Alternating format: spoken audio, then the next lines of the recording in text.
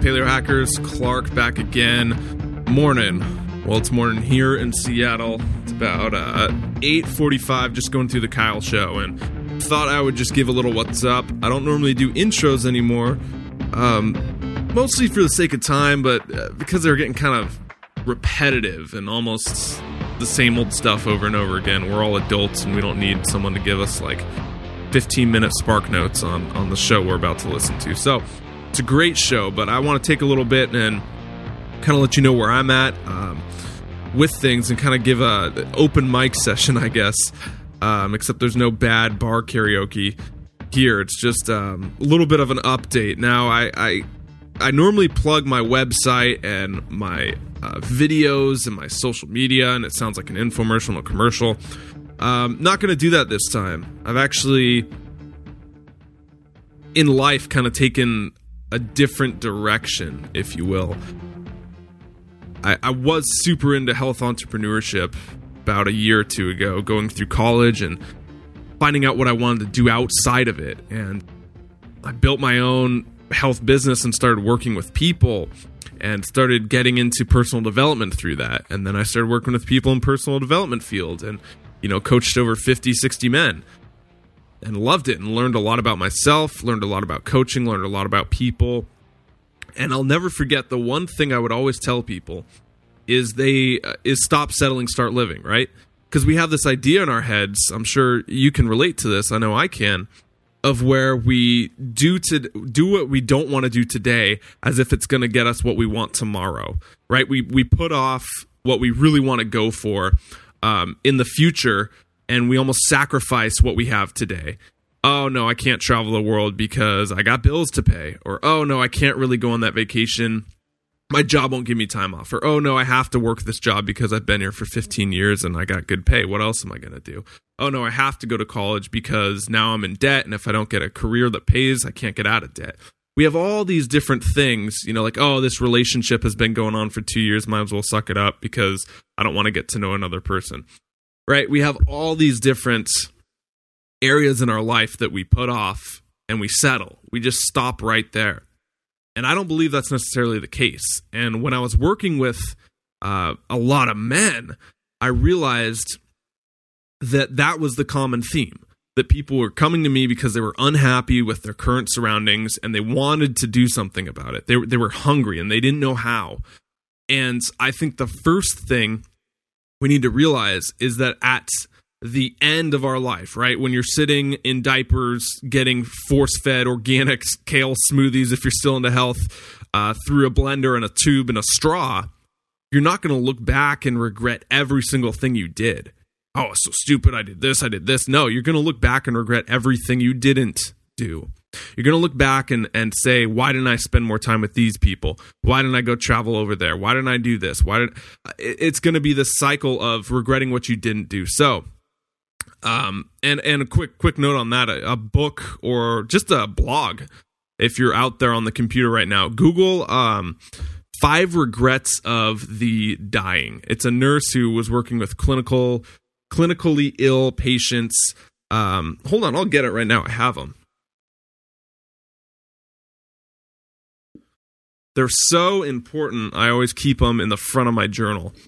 She basically worked with hundreds and hundreds and hundreds of clinically ill patients. She was a nurse, and she asked them, what did they wish looking back on life, what did they wish they did more of? What did they wish they did less of? And she pulled out 5 common themes over thousands and thousands of responses. They all ended up saying the same thing. This was people who were on their deathbed looking back at their life, regretting what they didn't do. You want to know what they said? I'll read it to you. Here are the 5 regrets of the dying. Number 1, I wish I had the courage to live a life true to myself, not a life others expected of me. Number 2, I wish I hadn't worked so hard. Imagine that. Number 3, I wish I had taken the courage to express my feelings. Number 4, I wish I had stayed in touch with my friends. Number 5, I wish I had let myself be happier. Now, I definitely relate to those, and I'm saying it's time to do something about them because I relate to those. If you relate to any of those, I'd recommend you start it now because you're going to be one of those people eventually in the nursing home giving that answer to the nurse. You don't want to be that. So I'd suggest if there's something not working today, if there's something you're settling on, that you're not achieving, if there's something you're not going for, begin it today. Do one thing. I don't care if you're 50 pounds overweight. Let's use that one. The first step might just be signing up for a gym. The first step might just be clearing out an hour a day where you walk around your block. Whatever it is, the first step might be throwing out your food and researching paleo or whatever diet. I don't care what you want to do. It's all good. Doesn't matter. The first step is the key. If it's staying in touch with your friends, you might call that first person right now. Pause this tape and go call them. I don't care what it is. That one thing will get you closer to it, because you don't want to regret at the end of the life what you didn't do. That's kind of where this rant ended up going, so I'll just leave it there. But Kyle's a good dude. We talk about similar stuff like this on the call. Lots of stuff around mental illness and depression or mental conditions. And how you get out of that, how you unstick yourself. Really good stuff, guys. So I'll roll the tape right now. And if you want to get in contact with me, Clark@paleohacks.com is great. Facebook, Twitter, Instagram, it's all good too. You know where I'm at. Stop settling, start living. Later, guys. Morning, buddy. Good. I'm good, buddy. How are you? Cool, man. Cool. Good. I guess it's evening over there, right? What is it, 5 p.m.? 5 p.m. Wow, that's a time difference, man. Yeah, what are you, 9 a.m. there, isn't it? Yeah, 9 a.m. Yep. Bright and early. You're up though, aren't you? You're up, you're dressed. Yeah. Normally like to start my days around like 7. I think that's a solid time. But cool, man. Good getting you on the show, buddy.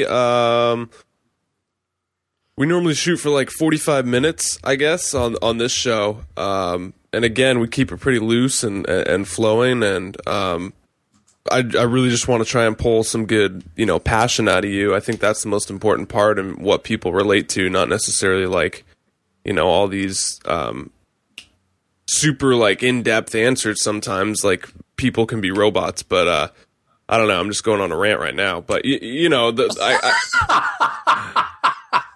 let me get off my soapbox here. Get up there. You get up there and you tell them. Yeah, I'm going to tell them all. Oh, man. Well, cool, man. I guess where I'm getting at is the point of the show is to make you look good and to reach a lot of people, which is the goal. So we'll do that today. And I'm excited about the topic, man. I think it's a solid one. And well, it's interesting, isn't it? I mean, it's an interesting thing for me. I mean, it's sort of, I found myself isolated almost to a certain extent with the sort of work I do. I mean, that's why I sent you that link to that. Well, I didn't send you a link to that. I just sent you the name of Gabor Mate, because I just, he's becoming a reasonably big name. And it's nice to see that there's other people doing the same sort of thing that I'm doing. Sure. So, yes. So your trip to Mexico was very good? Yeah, it was awesome, man. I go down every year for like 10 days or so, and it's cool to, I mean, I'm terrible at Spanish, but I try. I learn like 3 new words every year. So I think I have about like 10 words under my belt right now. But you can communicate through other means with the kids, arguably just as well. Everyone still loves jokes. Everyone still loves kind of like acting like a weirdo, complete weirdo. Everyone loves playing. Everyone loves soccer. There's so much communication that happens, I think, outside of language, and that was a really big takeaway this trip. So it was cool to see. Well, this is it. Yeah, I mean, I guess you can connect with people without necessarily talking to them. Yeah. No, absolutely. It's that connection through energy, really. Connection through the heart field, it is, my friends. Connection through the heart field. Cool, man. We'll get rolling. I am going to turn off the video because we get a better bandwidth connection. I've had it go out a few times, and that's no good. And we are recording. There it is. Cool. All right, buddy. Davies or Davis? Over here, we say Davis. Over there, people generally say Davies, don't they? I'm gonna say Davis. I like that one. So, yeah, it's Welsh. So, everybody over here just puts an E in their name, and they say Davis. But when we go overseas, people, say Davies. Okay. So I don't care. But if you like Davis, that's good for me because that's what I say. Yeah, Davis sounds more like movie star. And of course, that goes with my dashing good looks. That's right. Yeah, it comes with the total package. Oh, man. Hey, guys. Paleo Hackers today with me. I'm excited to introduce my friend from across the pond. We just established his last name is Davis. So Kyle Davis is a therapist, psychologist. He's ran a practice for 15 years, helping people with a lot of things in their life and meeting them where they're at. He also runs another podcast over there at the Unleashing Potentials podcast. So Kyle, my friend, thank you for coming on today. Thank you for having me, Clark. It's epic to be here. Epic. We've never had that as a response to that. Normally people say, it's good to be here, Clark. But epic, that's a new one, man. So epic because, as we established on my podcast, you are a superhero. And for the listeners, Clark is wearing his cape today and his underwear over his pants. In all my life of living with the name of Clark and the last initial of K, I've never gotten the Superman quote. So no one's ever called me Superman. So thank you for that. They haven't seen that innate potential that I see in you, young man. All right, I'm glad to have someone who sees it, other than my mother. I'm actually excited to get you on here because we got a topic that needs a lot of life around it. I think. Obviously, by the title of this show, we're going to be speaking about more clinical issues and stuff along that lines. And I think a lot of that can get some doom and gloom along with it. Anytime you bring up depression, you can almost spend 90% of the time on the problem and 10% of the time on the solution. So hopefully today we kind of flip that and we talk about depression, but we also have more of a I don't want to say the word cure because you can get sued for that. That's the C word on this show, but more of a action-oriented approach at the end. So if that sounds good to you, I'm excited to just get going. Let's do this thing. Awesome, man. So I guess the first question the listeners have in their minds is obviously, clinical practice of 15 years, you've been working with people, but kind of why is this topic of depression and mental health sort of a personal passion for you? Why are you drawn to it? I think really because I experienced both anxiety and depression in my probably started when I was about 17 through to when I was 24. And I've had various bouts of being depressed since. And, I was at college for 5 years. When I came out, I worked in business consulting for about 10 years. But the thing was, didn't seem to be anything within conventional practice and conventional ideas that really kind of helped me with what I was going through. So that got me curious, really, and I thought, I searched and researched loads of different alternative, sort of practices and whatnot to try to sort myself out to start with, but also then I was curious about, what other people were experiencing, what they went through, and it was kind of interesting to me that there seemed to be so much suffering, and these sorts of conditions are on the rise as well. And the approaches that we have, the mainstream approaches, don't really seem to kind of cut the mustard, really. Sure, no, absolutely. I mean, and that's a great personal story, but also I think a lot of people can relate to that. Before this, I was looking up statistics, and I don't know if these are what match you, but they seemed pretty reliable, at least for the United States. It was something like 18% of everyone 18 above have, I guess, clinical diagnosed depression, or that's like 40 million Americans or something like that. So pretty significant numbers when you're talking about the stuff. It's not just like the guy in the corner over there. I mean, it's one of those things that can hide amongst a lot of people and necessarily isn't the first thing you put out at the dinner party. Well, this is true. I mean, the thing that took me out of consulting was I started working with a doctor over here, and he had a particular interest in chronic fatigue syndrome and fibromyalgia. Sure. Because again, there wasn't anything that mainstream medicine offered for them. And what we saw was that there were parallels between really, I guess, what caused the symptoms of chronic fatigue and fibro and what caused the symptoms for people to be depressed and to be anxious and have panic disorder and those sorts of things. So that was kind of interesting to us. And it seemed really that, I guess there's a few things.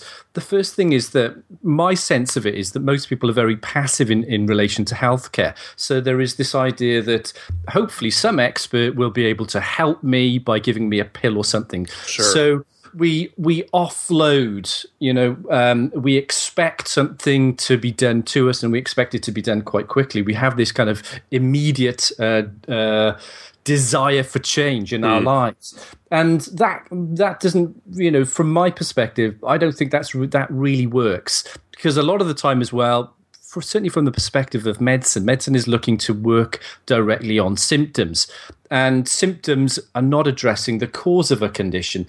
So even though my work in terms of addressing cause is reasonably simplistic, I feel that there is a strand that connects a lot of the sorts of chronic health problems that many people within Western countries are experiencing at the moment. Yeah, there's something to be said there about the point you brought up with passive, symptom-oriented kind of healthcare and viewing the body as segmented parts, and I guess progressively knowing more and more about less and less until you know everything about nothing. Is kind of, in some ways, not all, but what the way the medical system works currently. And you have a foot problem, it's just your foot. It's not, it has nothing to do with the spine, sending another nerve pain somewhere else or anything like that. But so depression obviously is or any sort of mental health is a more, total body. It's your entire, mental, emotional, even social well-being here. What would someone be feeling if they had these kind of symptoms of depression? The array of symptoms is pretty big, really. The classic symptom is feeling numb. It's sort of low mood. You feel empty. Could have a loss of appetite. You could be very, very fatigued. You could have aches and pains. And this is one of the things that I found interesting. I remember talking to a friend of mine that had been depressed and had been quite bad with it. And I just was describing symptoms of chronic fatigue to him. And he said, well, I basically have the same kind of thing. So there can be brain fog, there can be sleep problems, issues with appetite. So there's quite an array of symptoms. I think normally for somebody to be diagnosed as suffering from depression, they, I think, have to be exhibiting something like 4 or 5 symptoms from that kind of list. Which really, though,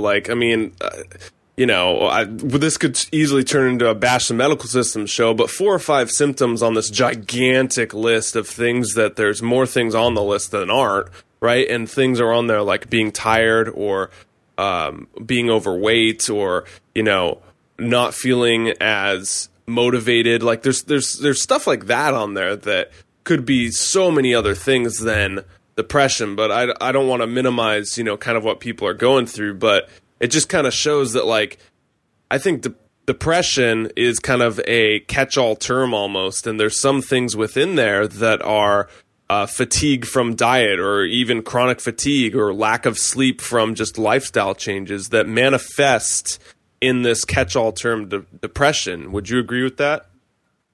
It's very likely the case. Yeah, it's a tough one, that, isn't it? I certainly encourage the people I work with to have a diagnosis from their doctor.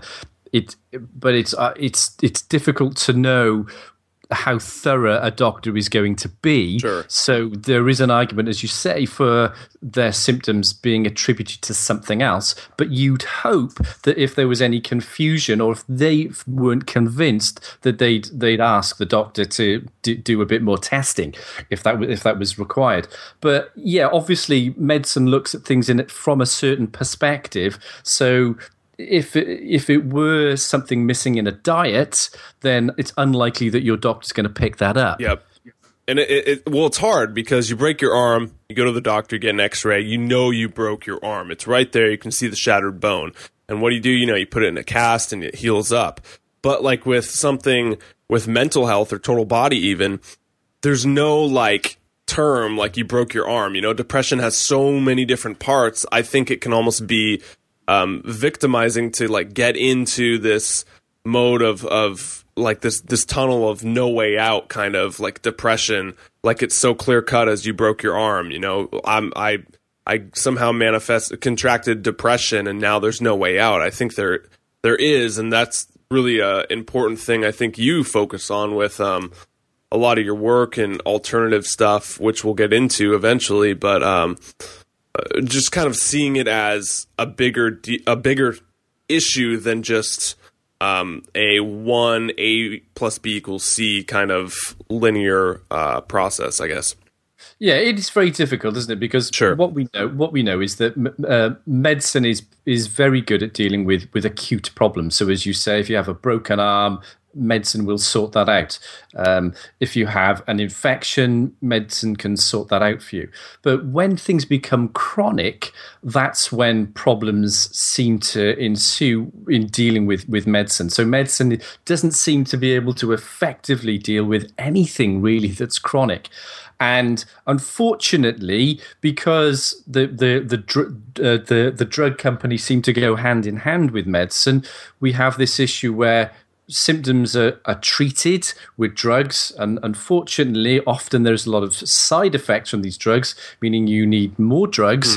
So these can. You have your symptoms. You're given some umbrella term, be it chronic fatigue, be it depression, be it an anxiety disorder, and as you rightly say, there could be a number of causes for that, but people are offered drugs in order to deal with their symptoms, and usually it doesn't really work. For the most part, people have to maintain their kind of drug habit, if you will.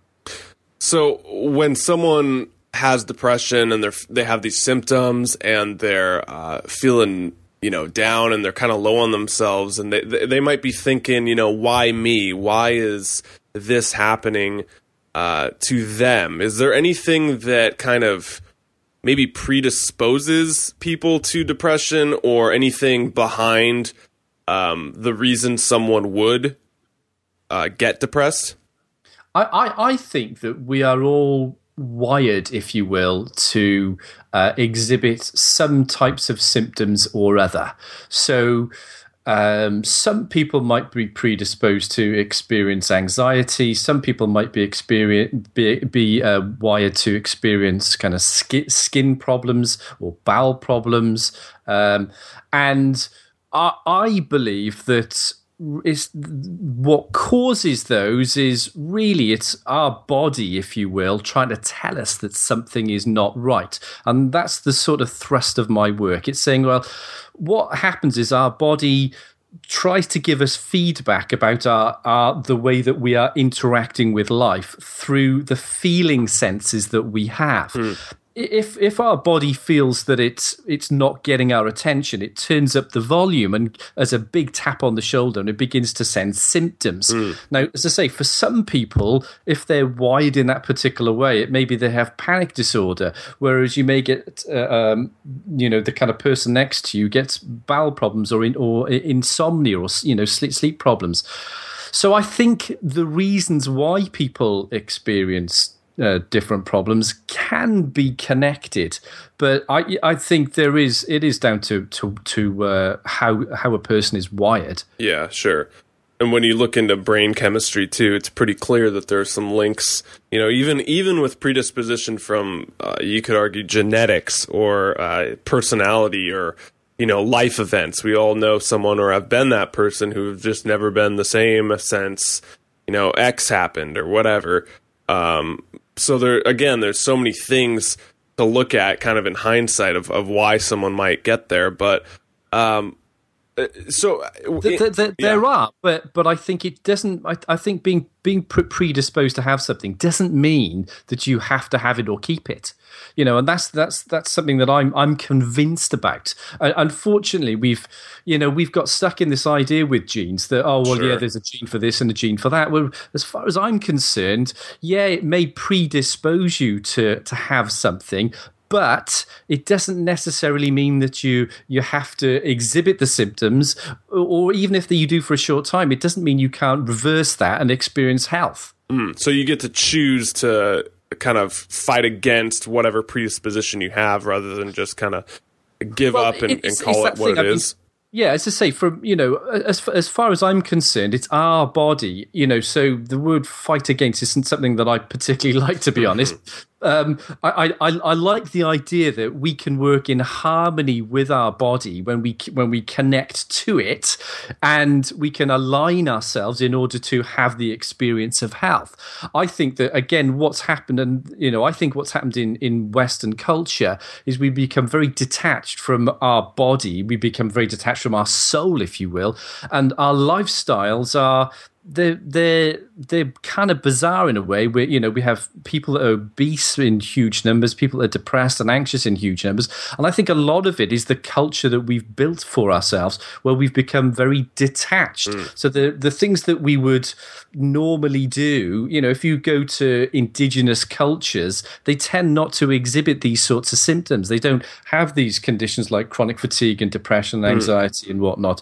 And I think a lot of it is because our lifestyles, we've become detached from who we really are. We've become detached from our essence, from our physical body and our spiritual essence as well. That's my kind of perspective on it. So in terms of how you reverse it, it is that idea of getting back in touch with your essence as a human and spiritual being. It's that connection that you need to have with yourself that is often lost through the kind of culture that we've developed.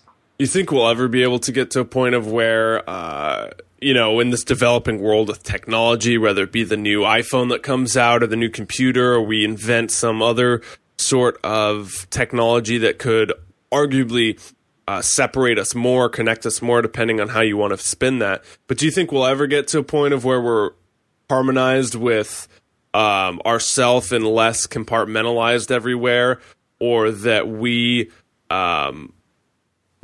feel more whole and less segmented? Like, do you think that's coming, or do you think it's going the other direction? I'm an optimist, so I think it is. I think we can make it right. I don't think we've got to go back and live in kind of tree houses in the forest.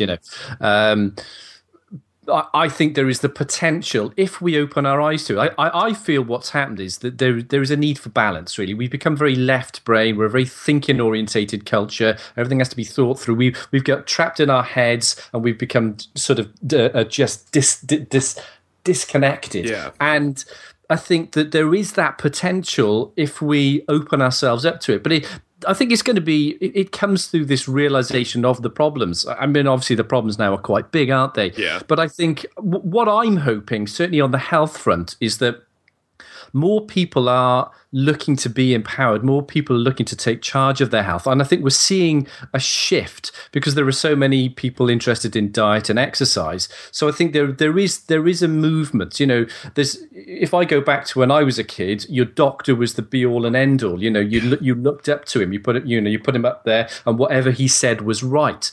And I think now we've got free access to the web and whatnot, and people know a lot more. And people are curious. People are looking for alternative options for their health, and I think more people are looking to take charge of their health. And I'm hoping that we're moving in that direction. And when enough people kind of get there, hopefully a shift will happen. Sure.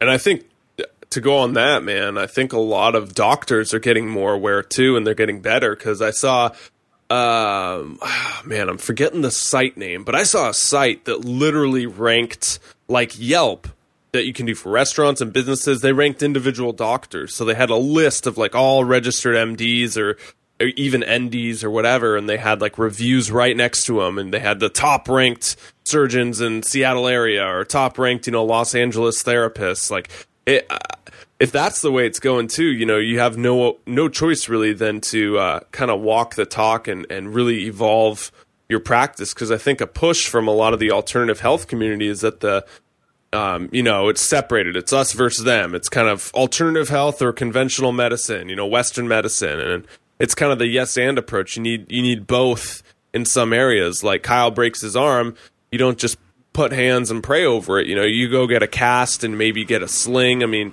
you can do whatever you want, but so anyway, I think that's an evolution it's going. It's kind of it's merging them towards the middle. Do you see that at all? I think absolutely, yeah, that's absolutely the case, isn't it? And I think this is the thing now, that arrogance of medicine, I hope is going away to a certain extent, because this is what we're seeing. We're seeing doctors that are realizing that their patients are going elsewhere, and they can see that they don't have all the answers. And I'm sure that there are still those doctors out there that believe that, well, if I can't see it, then it doesn't exist. Yeah. But my sense is there are more doctors that are saying, okay, well, this is what medicine does. This is how we deal with things. We treat symptoms. However, we're probably not going to look at the cause of those symptoms. I don't really have time for that.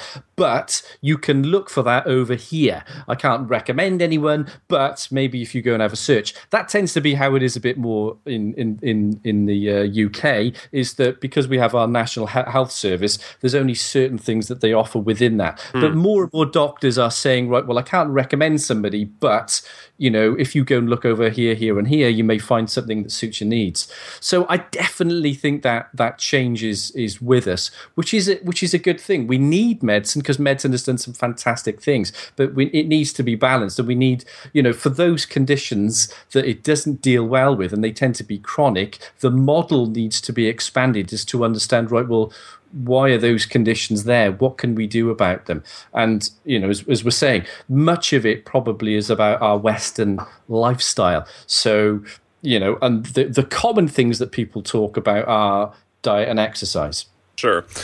Those are the easy ones that come up. And I think a lot of doctors, too, to go on this theme, they're getting more aware, the conventional doctors. There used to be that saying that science is measured tombstone by tombstone.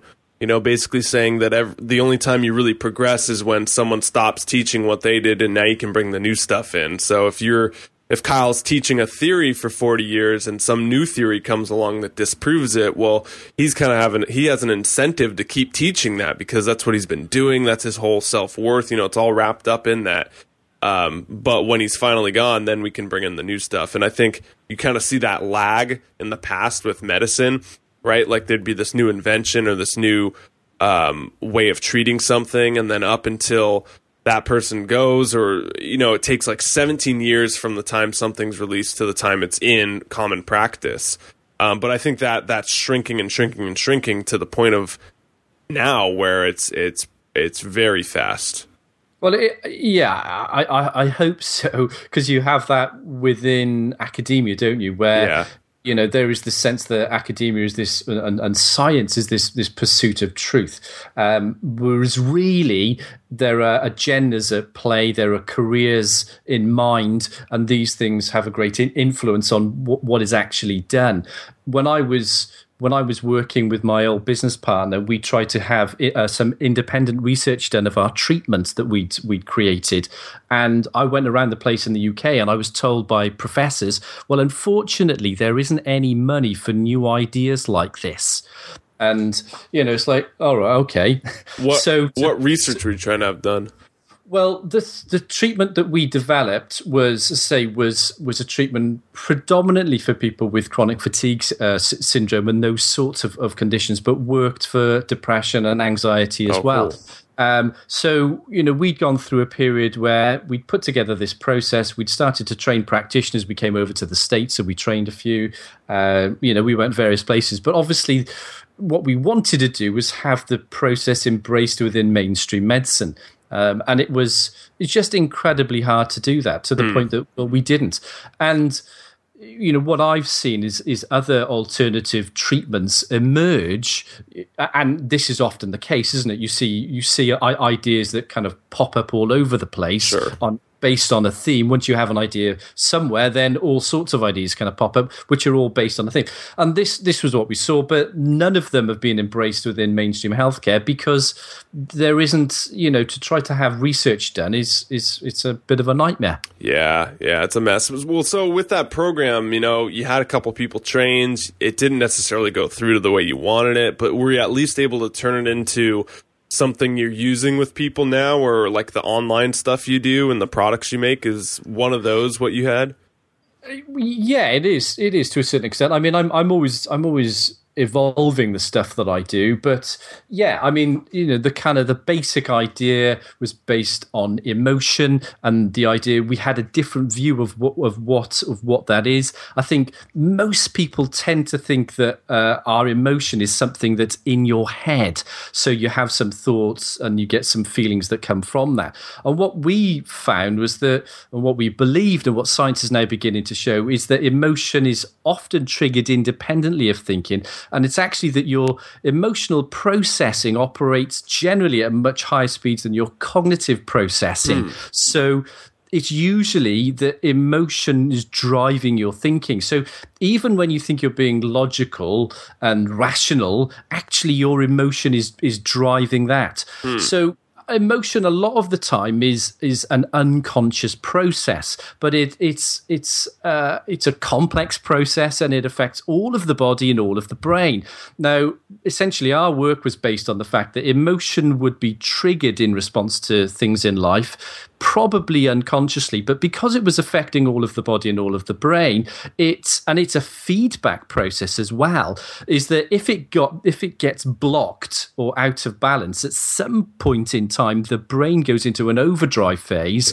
And then when it goes into an overdrive phase, the body then creates symptoms. And this goes back to what I was saying earlier with the idea that your symptoms are really a tap on the shoulder to tell you that something is wrong. So essentially, there's a buildup of this energy of emotion inside, and then boom, you get the brain goes into this overdrive, and then you get all these symptoms. So essentially what happens is when the brain is on overdrive, because of course it has a feedback loop with the autonomic nervous system, the immune system, and the endocrine system, they get thrown out of whack. They're working extremely hard, and then there's this experience of symptoms.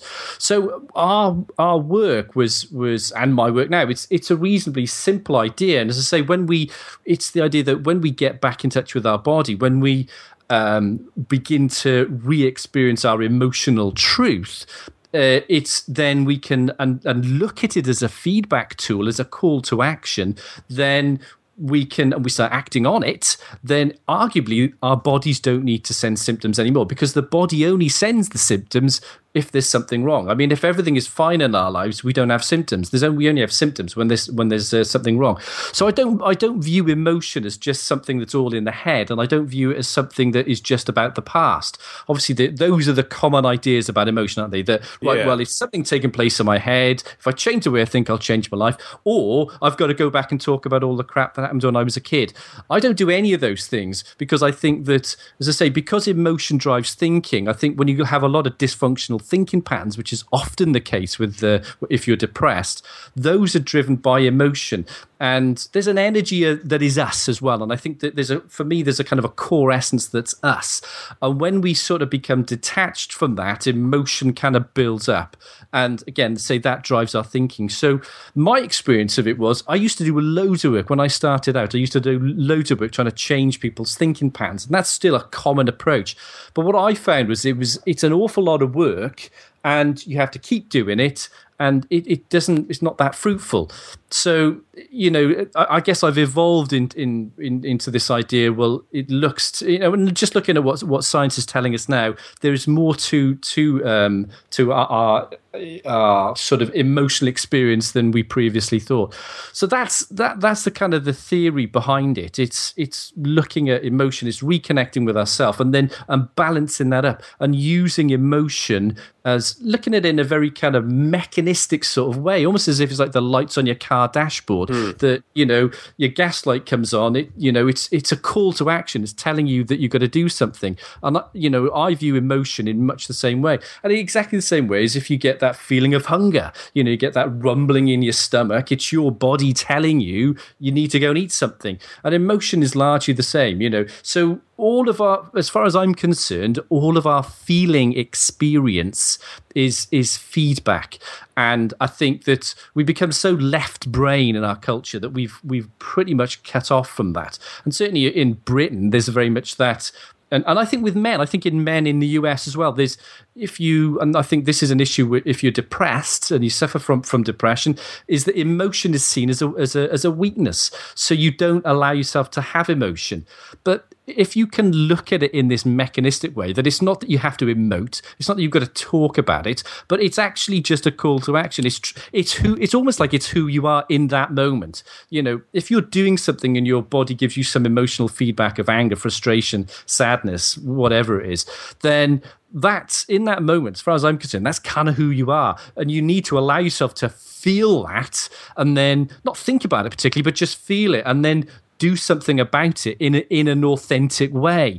Often what happens is, of course, is that we're trying to fit in, we're trying to get along, we're trying to be the good boy or the good girl or whatever it is, and we end up then suppressing how we really feel. We end up trying to fit in, and then what happens is that emotion builds up, and then we get symptoms of some sort or another.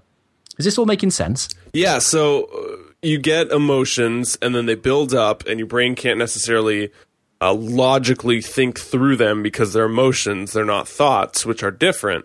And so when your brain gets overwhelmed, your body says, okay, let me handle these. And sometimes, for better or for worse, it could be a good way of handling it, could be a bad way of handling it. Your body takes it over, and that manifests as symptoms. I think so. I mean, we don't know exactly what takes place in the brain, but I think there's something. I think something happens that because emotion affects down to our level of our DNA, and it affects the functioning of cells. I think what's happening is that the limbic brain, or the non-thinking part of the brain, is overlooking the systems. It's overlooking what's going on inside the body. And I think when it's kind of, you get this emotional buildup, I think there's almost like a rewiring in the brain. And I think what happens is that the rewiring causes the brain to be on this overdrive. So it's almost like a constantly stressed. So if that makes sense. So it's, I think, and this hasn't been proved yet, but I'm pretty sure at some point it will be. That's kind of what's happening. There's a rewiring, and then as a person begins to reconnect with their emotional truth, their body, their soul, if you will, that the rewiring then kind of goes back to normal. So that emotional energy begins to flow through them again.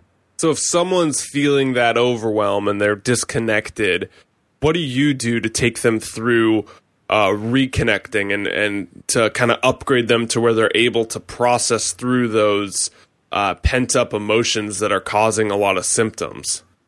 I think essentially the thing that I do is I say, I don't really do any work that goes into the past. I'm saying, when you walk out your front door and you interact with life, your body sends some emotional feedback about that on a moment-by-moment basis. You may be aware of that, you may not. If you're a person who's having symptoms of depression or something else, then the body is kind of using symptoms to try to get your attention, to tell you that something is not right in your life. So essentially what I do is, and it depends on the person because everybody is a little bit different. But I get people back in touch with their body. I get people back in touch with how they feel. But I also look at their life. I think that there are certain needs that we have as humans that I think are often not fulfilled. So we need people in our lives. We need to connect. We need to exercise. We need to move. We need to be creative. We need to have passions. A big part of it for me is that my sense is that almost like the reason, the purpose of life is to have the experience of who you are in this particular lifetime. And I think that often we try so hard to fit in that we become more of who we're not than who we are. So a huge part of what I do is try to get people into who they really are so they can have the experience of themselves.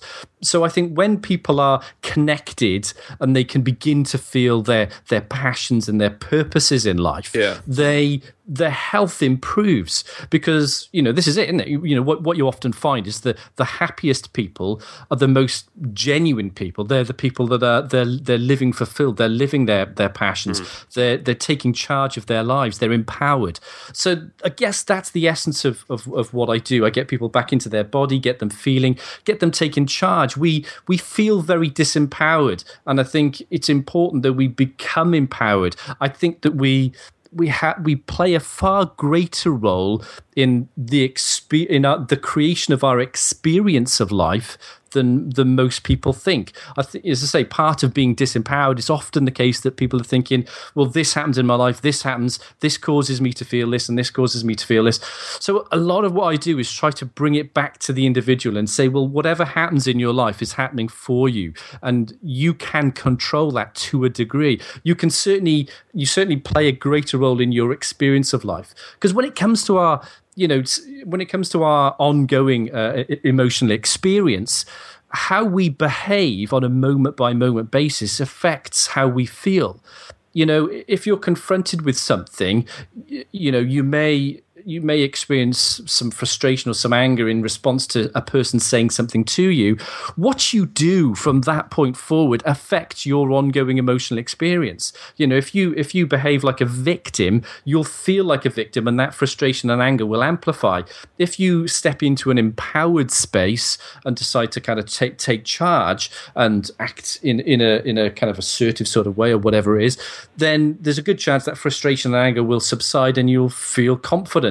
So I think there's this huge capacity for us to alter our own experience of life through being aware of how we behave, and being aware of how we behave and how we interface with life is affecting our experience, rather than looking at it all as this kind of outside in. I'm just affected by what's going on outside of me. So I'm hearing that, if you're looking at it from the outside in, you might be looking at it from the victimized of, everything's happening to me, versus the other approach, which is much harder, but once you do it, it's much easier. It's a weird paradox there. But the other approach from the inside out, that is, everything is happening for me, and you're more of a creator or in charge, or things are happening for you, so now it's your job to deal with it how you want, versus to just kind of be reactive in this reactive mode of things happening all around you, and you're just kind of grasping for something to hold on to because you're reacting. Absolutely. And it's often the case then that people do what they think they should do. Yeah. They act out of obligation and these sorts of things.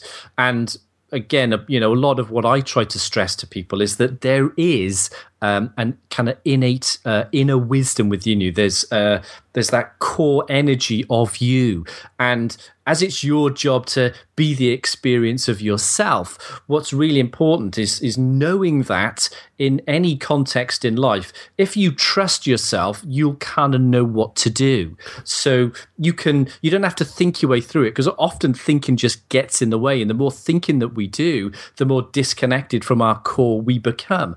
So by trusting that, right? Well, with it, I can allow myself to feel whatever. That's a huge thing, just that very idea that whatever you feel is okay is massive, because so many people are judging what they feel, they're suppressing what they feel, they're thinking, oh, I don't want to feel this, I don't want to be the kind of person that feels this. So the first step is just allow yourself to feel whatever you feel without judgment, without attributing meaning to it. Just let yourself feel it, and then trust that, right, well, there is an inner wisdom within me, and I can just allow that to flow. I can allow it to, allow myself to flow. Because this is the thing, if you think about any time in your life where you've been on top of your game, you're generally in your body. You're not really thinking about things. You're kind of trusting yourself, and things just seem to go right when that happens. So that's what I do. I try to get people to that space where they believe in that kind of inner wisdom. They trust it, they connect to it, and then begin to flow from it. And for me, when that happens, when we're aligned, because that's aligned then kind of mind, body, and spirit, if you will, when we're aligned in that way, then the symptoms go, and you don't need to take drugs. You don't need to view it as some external thing that's happening to you, because of course, again, that's the thing we often do, isn't it, with health problems. We look at it as something that's happening to us. And of course, that is the case with a virus, but in many other chronic health problems, it's not that something is happening to us, it's that it's our body trying to get our attention because something is not right. So, it's a paradigm shift, I think, in a way, of looking at symptoms as a help. They're purposeful. They're trying to get our attention. So looking at them like that, then reconnecting and allowing ourselves to feel what we feel without judgment, that is the kind of the path to health. I think a lot of people they struggle with expression, and the opposite of night is day, the opposite of hot is cold, east, west, north, south. I mean, the polarities in life go on and on, but I think the opposite of depression is expression, and the fact that so many people repress so many things deep down inside of them because it's not socially acceptable to throw tantrum fits anymore as soon as you're not 7 out in public, or it's not socially acceptable to tell someone that the dress does make them look fat and they should change it immediately, or it's not socially acceptable to say that the food your mother cooked tastes like shit because it did. And I'm not suggesting you go out and just be this mega jerk, but I think expression through other means, and let me know if this resonates with you, Kyle, is very important in my personal life. I know the days where I sit in my apartment or my house and I just kind of go down the YouTube hole of watching weird conspiracy documentaries and well done that. Exactly. Even to a certain extent, researching health. I mean, man, that stuff stresses me out sometimes. And I look at all these potential diseases and I'm like, great, I guess I have syphilis, and you just come to this weird conclusion of like, oh my gosh, I have that, or on PubMed. I mean, that's stressful, But then again, so those are the bad days, and I feel like crap. I treat people like crap, and good luck getting the best of me out of that day. And then I have the days where yesterday I wrote songs with the guy in my band, and we're crafting this EP album, which I've been wanting to do since I was 12. Or I drum a lot, or I even do these podcasts, or I create something. Something comes out of me that just makes sense. And those are the days where I am better to people, where I am more loving to people around me, where I'm willing to listen to people, where I'm less about me and more about them. And it comes through this weird expression tool. I'm not really sure what it is, but I've found that is the key in a lot of areas, and maybe I think it's huge. I think what's interesting about what you're saying is, on your first day, your YouTube day, you see, I still feel that what you're learning from that is, even though that emotion comes from inside of you, you can build a picture of how your body is responding to certain external things. So you kind of know that, right? Well, watching too much news or whatever it is on YouTube is actually probably not good for me. It doesn't make me feel good. And I know it sounds a bit simple, but simply knowing that and recognizing that it's not about mentally trying to push yourself through because you should do anything. I think that's part of attuning to how you feel, even though, as I say, that emotion comes from you and it comes from, to a certain extent, the meaning that you imprint upon the world. It's still in that moment, it's your emotional truth. So you could turn that day around by recognizing, well, actually, this sequence of events is not helpful for me. I recognize that when I do X, Y, and Z, my body responds emotionally in a particular way at the moment. I don't know how to change that. So what I can do is change what I do. And I think then so it's not that, all right, well, in those days it's a bad day for me. I think you can change that. And if you don't want to have those days, I think you know what to do. But why do I like them, though? Why do I like the conspiracy videos and like the things that aren't necessarily good? I mean, a lot of people have that too. Like a lot of people, they go out and eat Ben and Jerry's, and I mean, why do we do that to ourselves? I think it's a great question, isn't it? It's because there's a stimulation intellectually, I think we have with things. I mean, I have lots of clients and have had loads of clients that will tell me they enjoy watching news on TV or reading newspapers. Yeah. I think intellectually they're stimulated, but I think emotionally their body goes into a stress response often. But there is that thing that sometimes you can't look away. I mean, I've had that with sporting events, watching Wales play rugby, and I get so frustrated. I'm exhausted after the game, but I can't look away. And so I think we have that. I think that's part of that self-awareness, isn't it? It's I think it is. It's recognizing what may be good for you and what isn't, even though, because we've all got that addictive thing about us, and there are strange reasons why we like things, but you can get sucked in, and there's an energy about everything, so you can get sucked into something.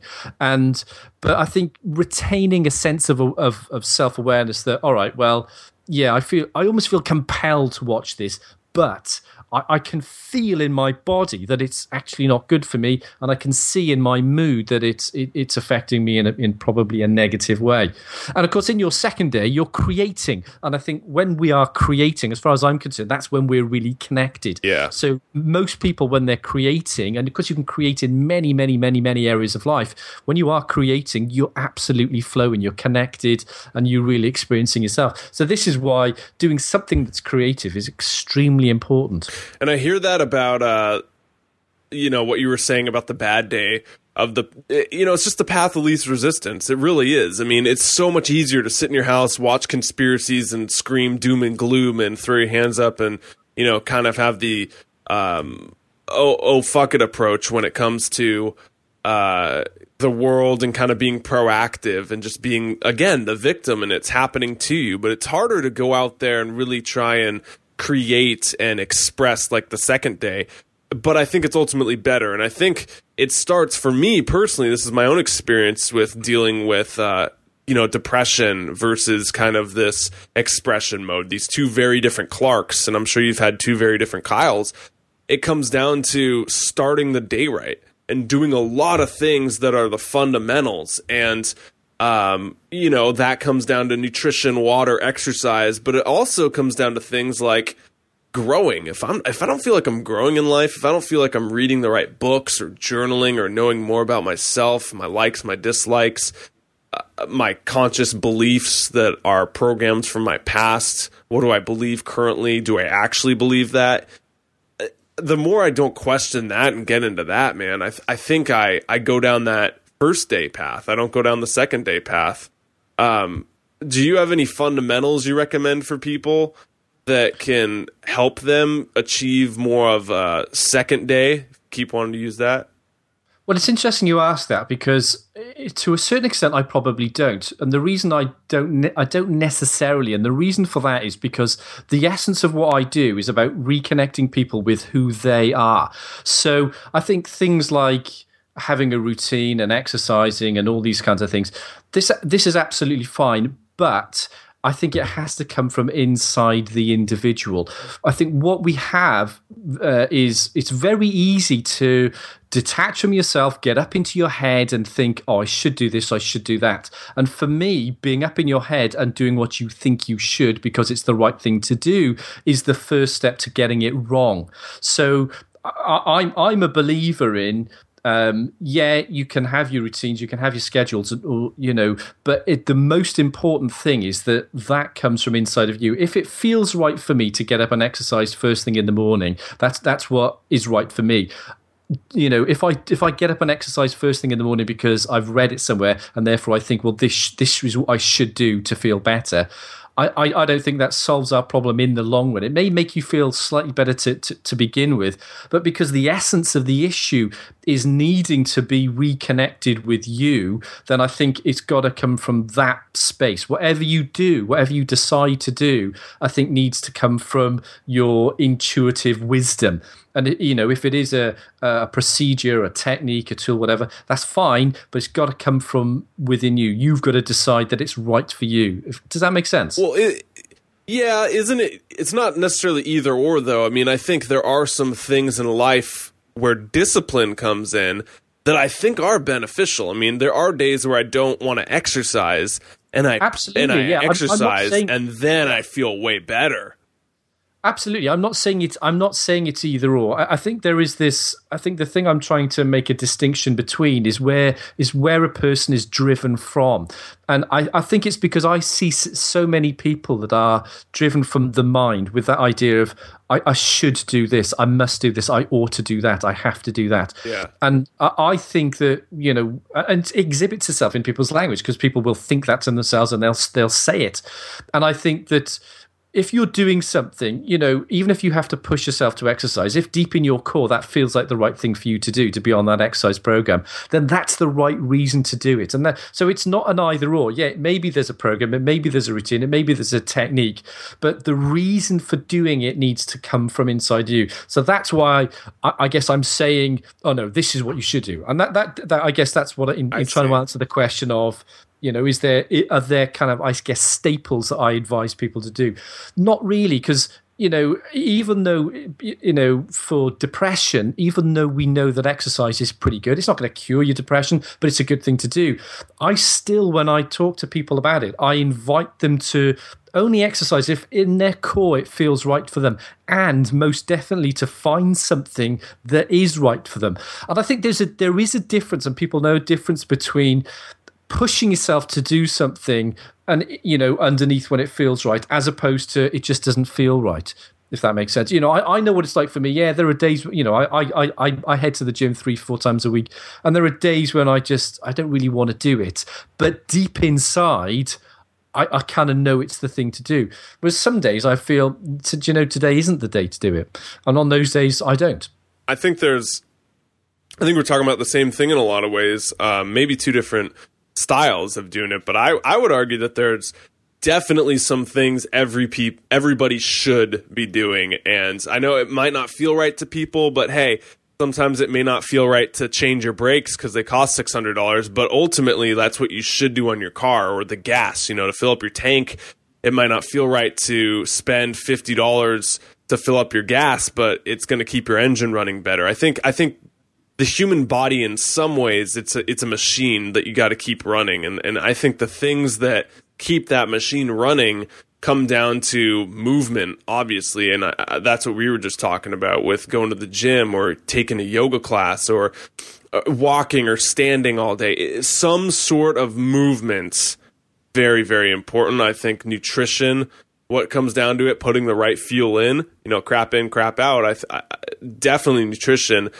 And then that third one we were talking about with expression or some sort of not getting, as you would say, the mind's so stifled that the body takes over and some symptoms start to manifest and start to create in your life. So I think some sort of expression. Do you think those are kind of three that you would maybe steer people towards thinking about?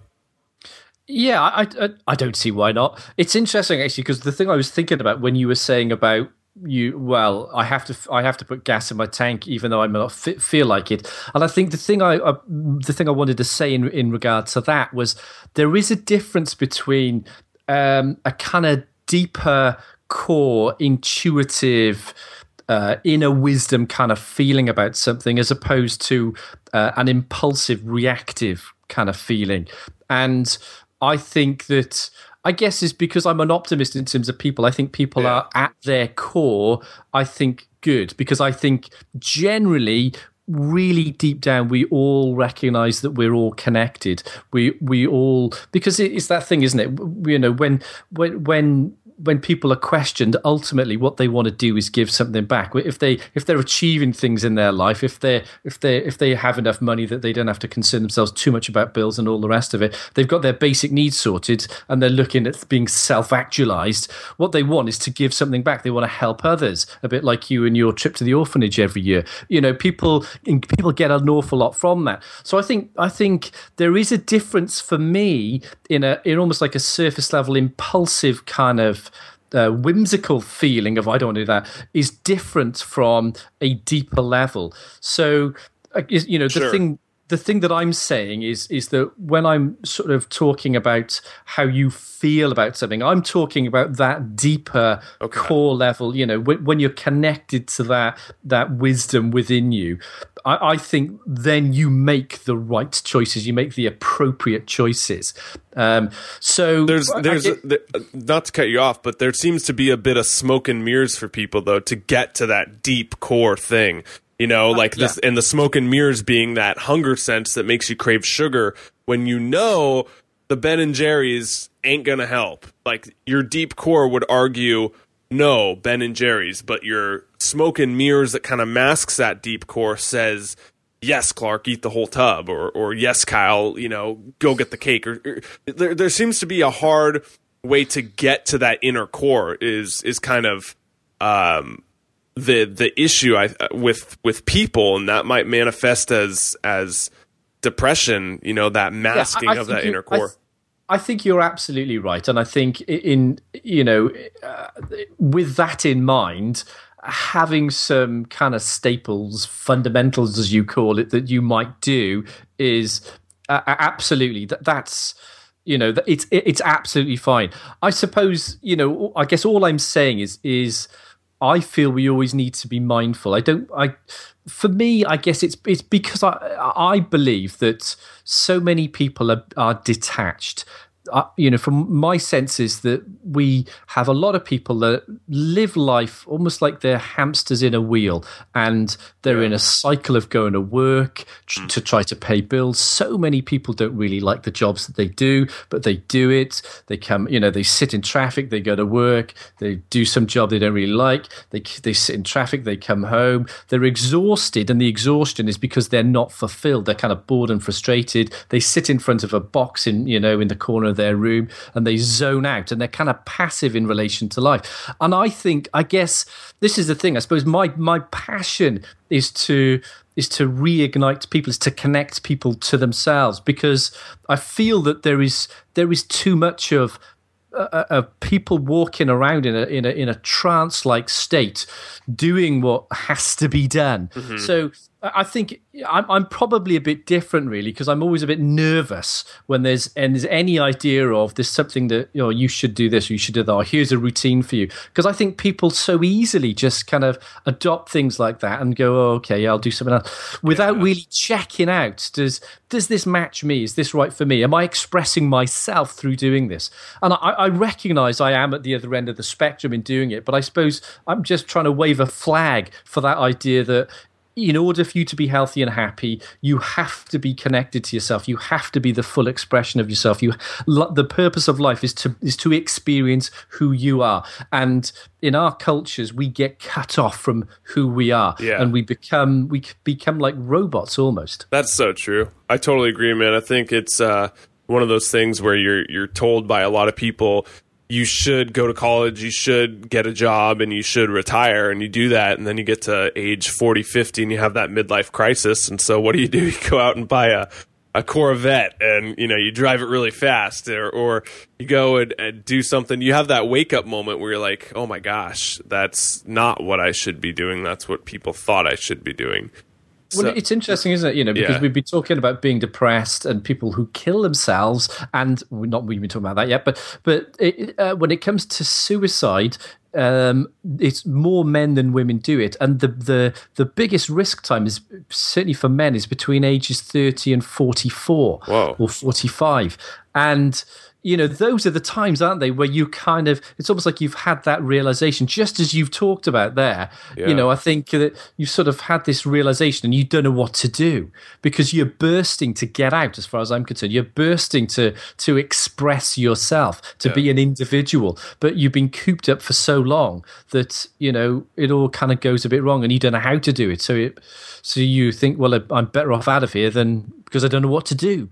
So if someone were to walk away from this conversation, feeling inspired or feeling like they wanted to do something and without making it a should for them, do you have anything that you use with people, whether it be some sort of maybe journaling practice or reading or just some things that you've seen work for other people in the past that that they might consider applying to themselves, like any action steps? I think, there's loads of stuff out there. For me, the fundamental things are being present in the moment. And I know it sounds a bit simple, but being present in the moment. And one of the biggest things is just allow yourself to feel what you feel. Just accept what you feel without comment, without attaching meaning to it. So often we resist. And I think primarily problems are caused in life through resistance. So we resist events. I don't want that to happen. That mustn't happen. And we resist how we feel. I don't want to be the kind of person that feels this. And when we allow things to flow, then life is much better. So, as a simple piece of advice, I'd say, when you walk out the door, whatever you feel, just allow yourself to feel it. Don't think you've got to solve it. You won't solve it in your head because, thinking about it will just make it worse. So just remind yourself that, I can just let myself feel this. And if I need to take some action on it, I can do that because how I feel now is kind of who I am in this moment. And that's okay. And I think that's one of the biggest pieces. It's certainly a piece to start with. It's, everything you feel is okay. Let yourself feel it. Let it flow through you. Don't analyze it. Just feel it. If you need to act on it, but don't think about it. Sure. Awesome. Is there any other resources you'd recommend or places where people can learn more about kind of what we were talking about or maybe even your teachings? I mean, obviously, the place I'd recommend people go is my website, kyledavies.net, KYLEDAVIES.net. And I have programs that people can download and buy, which audio programs and PDFs and whatnot. Obviously, I work on a one-to-one with people as well. I'm in the process of revamping my Conquer Depression program, which will be released shortly. I'm also going to be doing a webinar series to eliminate anxiety. I've got incorporating a lot of the elements that I've talked about today, but I've got a slightly different approach for dealing with anxiety and panic attacks. Sure. So I'll be doing that as a webinar series. So I'd say that I'm a pretty good resource. Yeah. No, you sound like a busy dude too, man. You got to do some de-stress. What do you do to de-stress? Well, like you, I play in bands. Nice. So I'm off to band practice later. I have a great family. Really, I've got 2 young daughters who are 9 and 11, and a fantastic wife. So hanging out with my family is good. I work out. The thing is that I love what I do. I love my work, but this is my absolute passion. So I'm incredibly lucky, really, that even though there are things that concern me, there are the things that I'm afraid of, and all the rest of it. There are worries, but I don't have the stresses of a job I hate. Yeah. Kyle, my man, thank you so much for coming on this show. It was awesome. Again, you can reach Kyle at give your website one more time. I forgot it. Is it just KyleDavis.com? .net. .net. See, I would have butchered it, man. It's a good thing you're here. KyleDavis.net. That's KyleDavies.net. And it's on the links to all this pages. So, Kyle, thank you, my man. Thanks for coming on the show. Thanks, Clark. It's been an absolute pleasure.